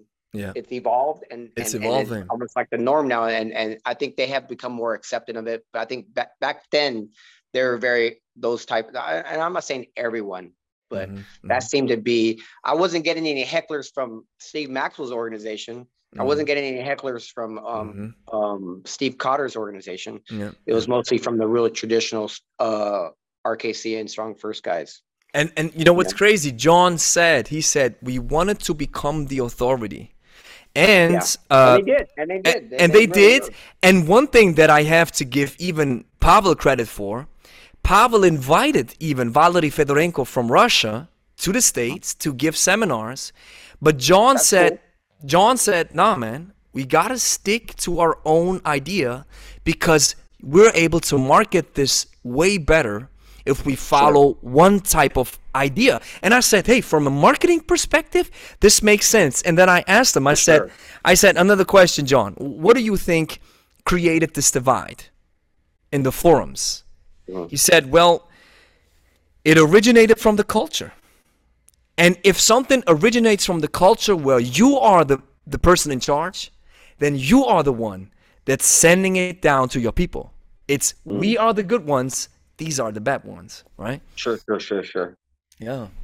Yeah, from a business perspective, I guess you don't want anybody doing anything else but your stuff, you know. But yeah, you can't really like box people in like that. Because then in the long run, they're going to realize what happened, and they're going to want to get outside of that box, man. You know, like when you keep something from somebody, you know what I mean? So that's crazy, man. You've talked to a lot of people. That's cool, John Duquesne. Yeah, it was a So great cool. conversation. And you have to give credit to him and Pavel because they're smart enough to know that there there was a market for kettlebells because nobody knew what to do with it. Yeah.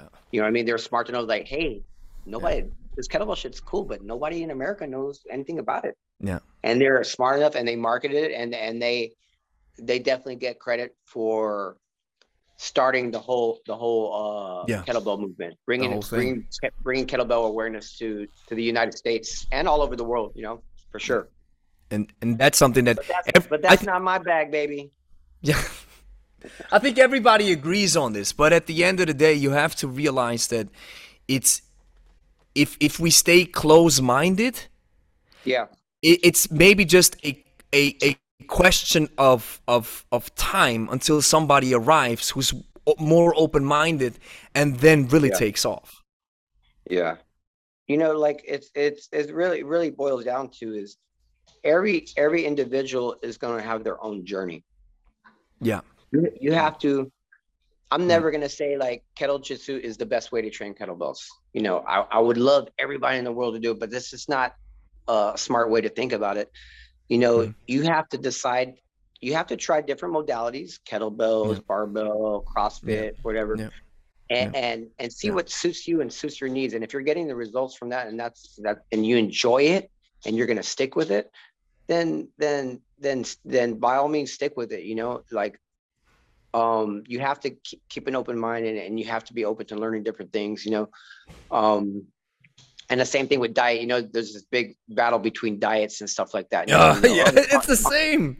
carnivore, oh Yeah, no, yeah, yeah. that's the way. Nah, vegan, let's go and vegan. then you got this other guy, no, you have to eat raw testicles. You have to eat raw liver, my man. The Liver King, dude. But hey, Hey, man, no, but it's crazy. They're getting the clicks, man. Because they do exactly what Pavel did. Exactly. They create this huge vibe around themselves where Yeah. they are the gods. I mean, for example, the Liver King dude. I mean, hey, and on his Instagram, which I believe that's what his folks do, right? He has a plan. This guy has a plan, and Sure. and then he responds and talks about himself in the third person. He says, yes, you should do it, but the Liver King does it differently, and that's him saying it, right? And that's the exactly what he did. and that's the created the persona. character. Yeah, he creates the character, and I think you get a lot of exposure. If you're lucky, you maybe hit it big time. But here's where he hit it big time. He hit it. yeah, big yeah, time. most definitely. He hit it big Yeah. time. But then you always have to. I mean, for example, imagine that's you, and you always have to walk around with shorts and your shirt off to every podcast, He's and always, everywhere like, you go. running somewhere. He's like, and then he has a bunch of organs waiting at the end. Imagine this. Brother It's funny, does man. hey, brother does a world tour, comes to Siberia or Switzerland, he's freezing his ass off, and he has to take his shirt off, but he can't. He has to stay in character. So you always have to be in character. Yeah. The same thing with like Wim Hof. I mean, how many ice baths has that guy had to do? He's got to do like ice baths every day for the rest of his life now. I'm the Ice King. So if you ever see this dude drinking a warm tea, you're like, you're a fraud. I can't wait to see your interview with Wim Hof. He's gonna be like this. Where you at right now? Well, I'm in the mountain right now. Oh man, it's crazy. And so I think that's what people create is always this persona. Then you always have to follow it. And once you break character, people are confused because I think people Wait a minute, sometimes yeah. they can make the distinction between this persona and between the people that's behind it. And so that's one of the reasons why I never want to create something which deep inside I feel like, nah, I'm not really that guy. And you know what's funny? I felt the same. You said this. You said about the internet thing that you tried it. With my YouTube channel, I realized like last year that reactions, if I start reacting to workouts, this gets a lot of clicks and views. But after a couple of months and after doing a lot of these reactions, I realized like, man, I don't know, man. I'm a coach. That's not really that doesn't give me a lot of joy. So I dialed it down, but I still do them. But on a very, very far and few in between, way less than I did before. And now I'm way more happy with it. I'm like, hey, I can do a little bit of the internet, get those click style, but I'm always also a coach where I want people to respect me for what I do with the kettlebell. Yeah, man. All right. If you're always worried about like what workout you're gonna do on Instagram, you're gonna freaking go nuts, man. I was like, how many workouts do you possibly have? You know, like you can't just, and then you're gonna be like, oh, I gotta come up with something different, because you know, at our gym we have some of the, I call everybody kids because I'm like twice their age, that do the whole influencer thing, you know, and every day they're in there, they're doing the latest skit that people are doing, the latest trend, you know, so they have to do a video that has some other voice, and so essentially what they've done is they have to become actors. They're like actors now. They have to, hey, you want to do this video with me? We're going to do this whole scene. We're going to blah, blah, blah. And they have to get the film, and they have their phones with the lights and everything now. And then they go back and they edit it. And I'm like, I don't want to have to every day be going, okay, I got to come plan a workout. You know, I was like, instead of doing that, I just post the workouts that I'm doing in the class with my students. And I was like, that's what so I set up a camera. I film like that one flow that we do, or some body weight movements or whatever. And that's it. Instead of me having to create something, I have to create workout for my students, and we follow a different workout each week. So I just filmed the workout. I was like, hey, this is our workout of the week. And that's how we do it. I don't even get any further than that, man, because I'll freaking lose my mind, dude. I have so many other things doing. Yeah, you have, and what I love, that's one of the exercises that I took from you is, which I really love, is the clean and the rotational press. I love this idea, man.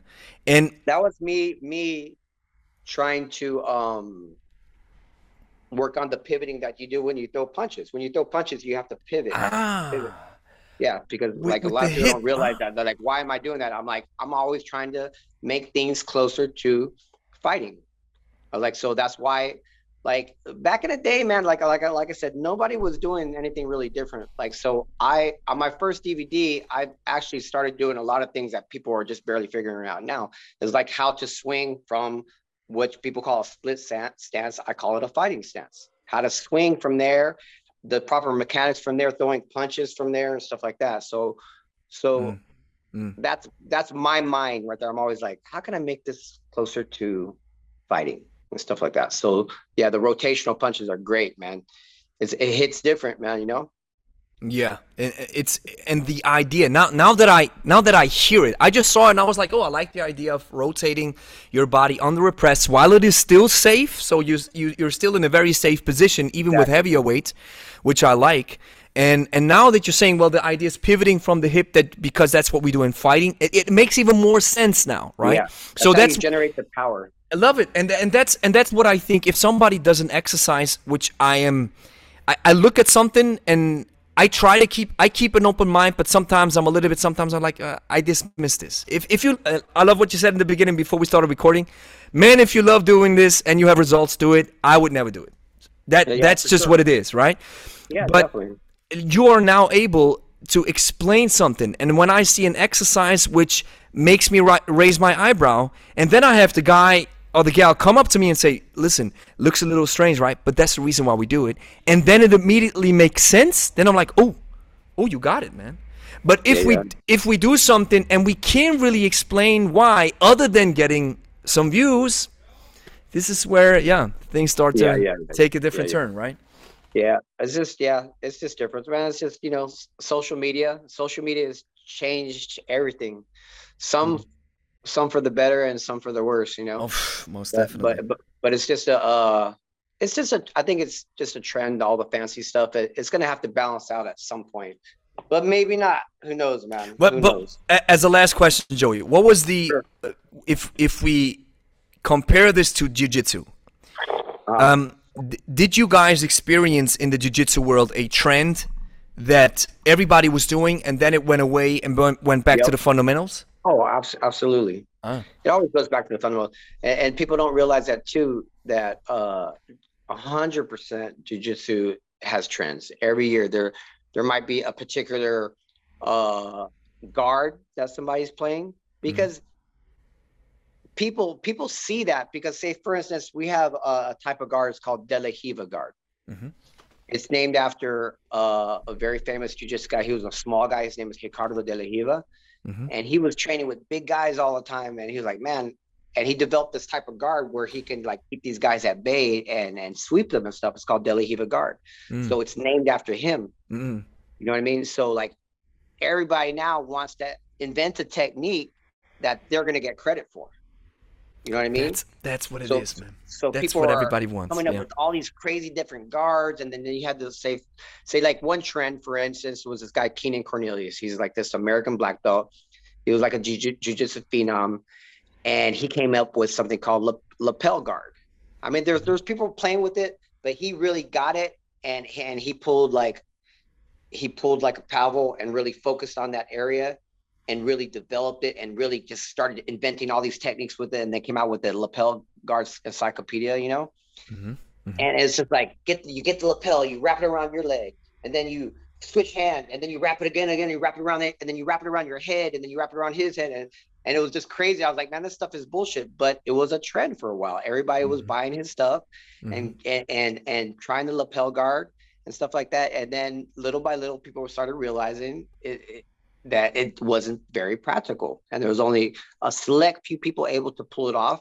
And then what happened? If you look at ADCC, you didn't see any fancy shit, man. I wanted to ask this question. What was guard? It was a lot of different wrestling. Wrestling has had a huge influence in no-gi jiu-jitsu and gi jiu-jitsu, but particularly no-gi jiu-jitsu. And it was just basic stuff, man. Basic guard passes, foot locks, arm bars, chokes, you know. It was just your real basic stuff, man, you know. So so 100% jiu-jitsu does have trends, and but when you see the main guys winning the competitions, they're not doing anything fancy. So Gordon played the fundamentals right, I'm assuming. If you look at his game, you're not going to see anything fancy. You're going to see solid fundamentals. And fascinating. What makes him, he knows what to do in every situation. Boom, boom, boom. He has his go. He knows what to do, and that's what jiu-jitsu is about. You have to know what to do in every given situation, and his reactions, and he really understands body mechanics and stuff like that. Yeah. So he wasn't doing anything fancy, man. It was just good old fashioned fundamental jiu-jitsu. Yeah, and I think it's the same thing with people wanting to get in shape, wanting to discover the kettlebell, get good with the fundamentals, and you'll always have a blast. I think I've perfected my jerk now with double kettlebells to a place where I'm now getting comfortable, because I think, do you think it requires some body awareness, some kinesthetic sense that you are doing this particular exercise and your body is telling you, listen, it still doesn't feel right. Yes, you're getting better at it, but your body is giving you that feedback that no. And people look at you, it's like, it looks great. And you're like, no, it still needs work. And now my jerk is finally at a point where my body now agrees that, hey, I think we've come to a good place now. Yeah. And repetition is the mother of learning. Putting in the reps, and I still almost every day I do jerks because I'm so in love with that I can't explain it, but I just love it. You don't have to explain it because everybody is different, brother. I don't do jerks at all, but you know, I do presses, I do squats. I like, you know, for instance, one thing I really enjoy doing, I enjoy doing deck squats. From the bottom, from the ground up, rolling up the feet, because I mean that's like jiu-jitsu. We're always on the back and back on our feet, and back on our feet, back on our feet. Plus, it makes a squat so much more dynamic. Yeah, and you're gonna work more muscles and everything. And I don't see a lot of people doing it, but I fucking love them. I think deck squats are fantastic. You know, and it makes the exercise more anaerobic as well, which is something that jiu-jitsu is anaerobic. And guess what? If you add a press at the top of that deck squat, what do you have? You have a deck thruster. Oh, yeah. Right? Yeah. So thrusters, bottom up, boom. Thrusters are fantastic. Yeah, fantastic something exercise. as simple as doing a squat and a press together. Brilliant. It's Amazing brilliant. movement, full body movement, Yeah. super explosive. Yeah. Yeah. But hey, if I just sit there and do a thruster, on Instagram, I don't think a lot of people are going to like my shit, right? Like, come up with the where's the hardcore stuff? Show us the hardcore stuff. Hey, can you at least do some juggling in that or something? Can we balance it on the head, coach? Can we do this? So Yeah, final question, because that really that I already said final question, but I have to ask you one more thing, Okay, Joey, brother. and that is how much of your exercises that have been strongly influenced by the way you do jiu-jitsu, for example, the deck squat, right? Influenced by jiu-jitsu, the split stance or the staggered swing or whatever you want to call it in the fighting stance, all the hooks and whatever. How much of this is are you incorporating into your general classes where you have general people showing up? Do you mix them in all the time, or do you still say no, the hook stuff or even the deck squat, it's just more a little bit of the advanced, or how do you cope with that? I mix them in here and there. I mean, like I said, I've really boiled it down to more fundamental stuff. So something that I think is like real jiu-jitsu specific, we do deck squats pretty often. We do the rocking chair to a press, which is rocking chair is a jiu-jitsu exercise on the ground where you roll up and tuck your shin in. The hip escape is not something that I do a lot in classes because women, for one reason is I have different women and they don't do jiu-jitsu. And that's kind of a real unusual movement, doing hip escapes. And also women like to train with tank tops. And when they're doing hip escapes on a tatami, they're scraping up their shoulders and stuff like that. And that's another reason. And another reason I like snatches, but they're very technical. Yeah. And if you don't do them all the time, I don't want to do that. And when a girl does a snatch and it smacks their little supple wrists, they're like, "Oh, I'm off the deal. I'm not doing this anymore." So I don't focus on stuff like that. Another one that we do regularly is the get up. I don't really like calling it the Turkish get up because I get a lot of shit from my Armenian students for it. I don't know if you're familiar with the whole Armenia-Turkey thing, Yeah, I'm also. Are you familiar with that? It's around my area. Yeah. Man, it's going on right now, man. And my poor Armenian friends, I feel so bad for them, man. They're watching their people get slaughtered. But you know how you can call it, Joey? You know how you can call it? Call it the Balkan get up. The what get up? The Balkan get up, right? There's the area where my ancestors and my dad is from, right? Is you have Europe, right? The heart of Europe is Switzerland. Then you have Germany on the top, Italy down, and then when you go on the right side, Europe down to the east, this is where you have Austria, Slovenia, Croatia, Yugoslavia, right, and then down to Turkey. So a huge part of this coast is called Balkan. Okay, so and I think because I had a great conversation with Geronimo Milo, he's from Argentina. He's like the father of Argentinian kettlebell training. I love this guy, and had a great conversation with him. And he really went deep into kettlebell history. And then we had a back and forth, a lot of conversations. So I think I know where the idea of the Turkish comes from, because my people, and I see this, that's funny, from my relatives and from my people as well, is we sit, or we first of all, we like sitting down on the floor. A lot of my people, we don't sit on couches, we sit on the floor. And then we have a certain way of sitting, and I see many of the old guys do it, a certain way of sitting that looks like a starting position of the Turkish get-up. So my assumption is it comes from that area, because it was just called getting up from the ground with weight overhead. Sure. But because we start from that position, maybe somebody from the OGs, from those old school strongmen, said that's how the Turkish get up, right? Yeah. So that's maybe where it comes from. So we call it Balkan get up. Yeah, I think they understand it. You know what's funny is the first time my original instructor taught me the Turkish get up, I was like, this is like the technical lift, which is an exercise in Brazilian Jiu-Jitsu that we use to get back to our feet. Yeah. And I was just like, it just blew my mind. I was like, wait a minute. I was like, dude, that's the technical lift. Yeah. And a lot of people never really saw the correlation. But I don't do my Turkish get up like everybody else does a Turkish get up. You know, like I've adapted it to fit jiu-jitsu again, because we do this movement off the ground to push people away from us all the time in jiu-jitsu.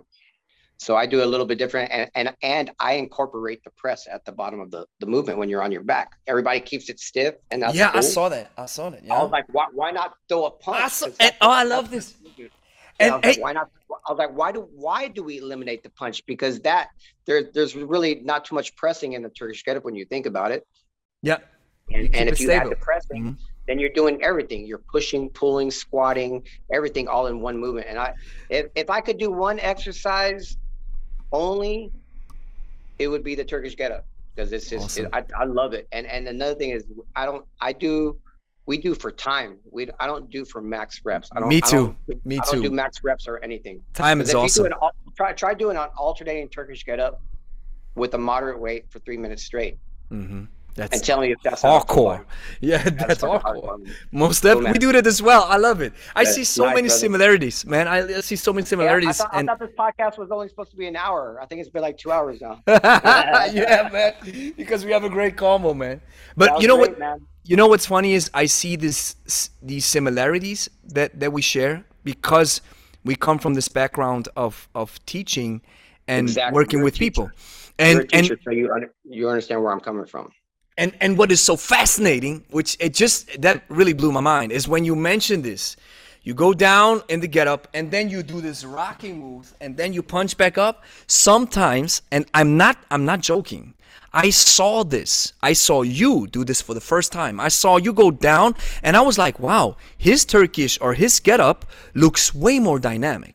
He's way more, he doesn't stop. It's not you can do it with heavy weights and stiff and all that, which is awesome, great, a lot of tension, but you can also build it into this fluidity, right? Exactly. So I saw you do this for the first time, and sometimes I do it as well. And then I think about you. I'm like, yeah, rocking back and then punching back up and building it into a fluid way of moving, right?